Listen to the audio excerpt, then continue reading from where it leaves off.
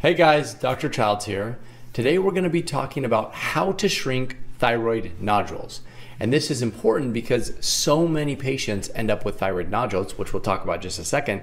And the conventional way of looking at thyroid nodules is just to wait and see, which again, we'll talk about that in a little more detail as well. So if you have a thyroid nodule, you want to do your best to try and shrink that nodule, I've got some helpful tips that may be beneficial. Let's jump in first by talking about some thyroid nodule basics. So what you need to know is that thyroid nodules are very common, as I alluded to previously.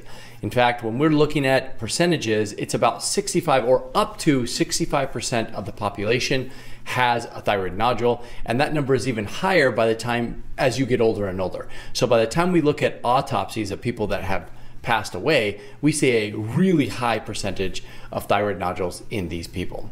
So we know they're very common. Now, luckily, even though they're very common, 95% of the time, those thyroid nodules are completely benign, meaning they don't cause any problems. They just sort of sit there and do nothing. However, 5% of the time, they may be cancerous. And that's really the concern here. You don't want to be sitting with something inside of your body that has the potential to turn cancerous. And I should point out also, by the way, that thyroid nodules that start out benign can eventually turn into cancer, which is why you do want to keep an eye on them, and which is also why you should try to do something about them if you have one. You should also be aware that thyroid nodules typically do not cause any problems with thyroid function. So what that means is that you know that hypothyroidism and hyperthyroidism are states of thyroid dysfunction that can occur because of thyroid gland problems. Most of the time, thyroid nodules do not disrupt that function. So most of the time, they're just sort of hanging out there. They may protrude out, you may see them, and they're really just a risk because they can turn into cancer, not because they're disrupting thyroid function. Now, how do you tell if you have a thyroid nodule? Now, most of the time, these are found through palpation or through physical exam. So if you go into the doctor, your doctor will do an exam of the thyroid, and they may feel a bump or a nodule or see something that looks funny, and then follow up with an ultrasound and diagnose you with a thyroid nodule. The problem with these self-exams, which by the way, you can actually do right now if you know where your thyroid is. So your thyroid sits up at the base of your neck, right about right here. So you can actually feel your thyroid gland and see if there's something bumpy in there or something that doesn't feel even with the rest of your tissues. This isn't the best way to test for a thyroid nodule, but it is an easy way, so I do recommend considering it out. However, don't press too hard on your thyroid because you may cause issues.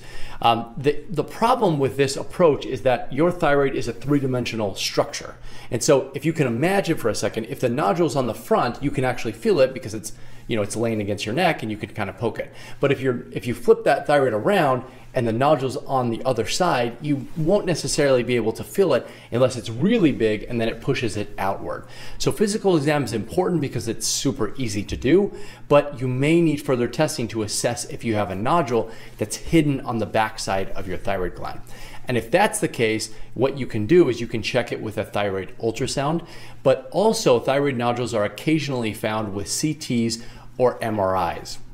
But the number one most important test if you want to actually look at the size of the thyroid nodule is through ultrasound. And that's because the radiologist who looks at the thyroid nodule can get an idea, and they can look at certain signs, and if those signs are present, that increases the risk of that nodule being cancerous. So look to ultrasound if you are concerned. Now, what is the standard advice for most thyroid patients from the conventional side of things? If you were to go to your endocrinologist or go to your family practice doctor, what would they recommend?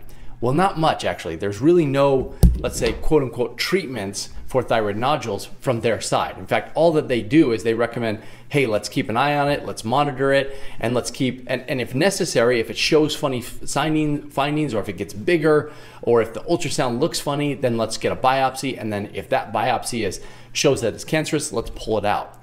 Now that's a problem because that doesn't sit well for a lot of thyroid patients, or not thyroid patients, but patients who have thyroid nodules. People don't like the idea of sitting with something inside of their body that may turn cancerous and doing absolutely nothing about it, which is why we're going to talk about 6 things that have the potential to help. But you should know this before we talk about these treatments, and that is thyroid nodules are not always responsive to natural treatments or treatments in general.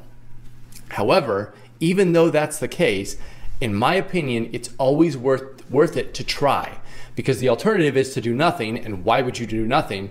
And as we talk about some of these treatments, you'll see that they're actually quite good. So you can see that, here, let me bring those back. These treatments are actually going to help your body feel healthier in general. So there's really no reason not to do them. Number one, you want to keep your TSH healthy and optimal. And really what we're concerned about here is a TSH that is too high, because a high TSH means that you have higher levels of stimulation hitting your thyroid gland.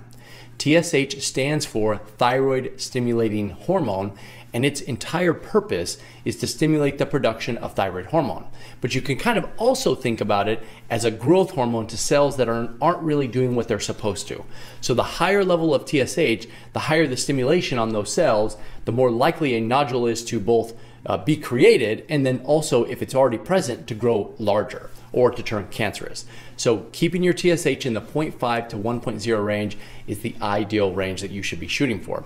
And you can do that by either taking thyroid medications if you need to, because that will bring your TSH down, or by using natural therapies, supplements, diet, lifestyle, etc. that can also optimize and normalize your TSH. Number two, you want to control your iodine intake. So that's number two that we're going to be talking about right here. And that's because both high iodine and low iodine states have been associated with the creation or the production of thyroid nodules. For most people, what that means is you want to find that Goldilocks zone, which is about 150 to 300 micrograms of iodine taken every single day. Now, what you'll find is a lot of people will be taking doses that are either much higher than that, sometimes 12.5 milligrams or higher, and then you'll have other people who will say completely avoid iodine. You don't really want to do either of those. You want to find that Goldilocks zone, 150 to 300 micrograms per day, which is the physiologic range. It's the range that your body needs to produce thyroid hormone adequately, and stick to that from all sources. Now, yes, you may need to do some digging to see where all the iodine that you're getting every single day is coming from. You might find that some's coming from your beauty products, you might find that some's coming from supplements, and then you also might find that some's coming from food or maybe even medications. But take stock of all of those sources and make sure it's no more or no less than 150 to 300 micrograms. Number three, you want to make sure that your immune system is healthy, and that's because a dysregulated immune system is associated with the autoimmune thyroid condition, Hashimoto's thyroiditis. And we also know that inflammatory states inside of the thyroid gland increase your risk for developing thyroid nodules. So what you can do is you can optimize your immune system, treat Hashimoto's, and prevent it from damaging your thyroid, and then the consequent production of thyroid nodules, or the creation, I should say. So you can check for Hashimoto's by ordering certain lab tests like thyroid globulin antibodies and thyroid peroxidase antibodies, and if they are present, use therapies to try and reduce those antibodies. I have videos that talk about this in much more detail, including therapies and treatments and diets and so on, that can help you reduce your thyroid antibodies if they are present. But you do need to be aware that most cases of hypothyroidism are caused by the autoimmune disease Hashimoto's thyroiditis, and that condition does increase your risk for developing thyroid nodules. And I should point out thyroid cancer as well for the same reason. Number four, there is a connection between blood sugar and insulin resistance and the development of thyroid nodules. So if you have either high blood sugar or insulin resistance, you should take steps to reduce both of those. So reduce your blood sugar, reduce your insulin resistance, treat diabetes if it's present, and that will reduce your risk and may actually help shrink thyroid nodules if they're present. Now, you can do that in a variety of ways. I'd recommend focusing on a complete change in your lifestyle. So you might need to reduce your carbohydrate intake. You might need to take certain medications. You might need to take supplements.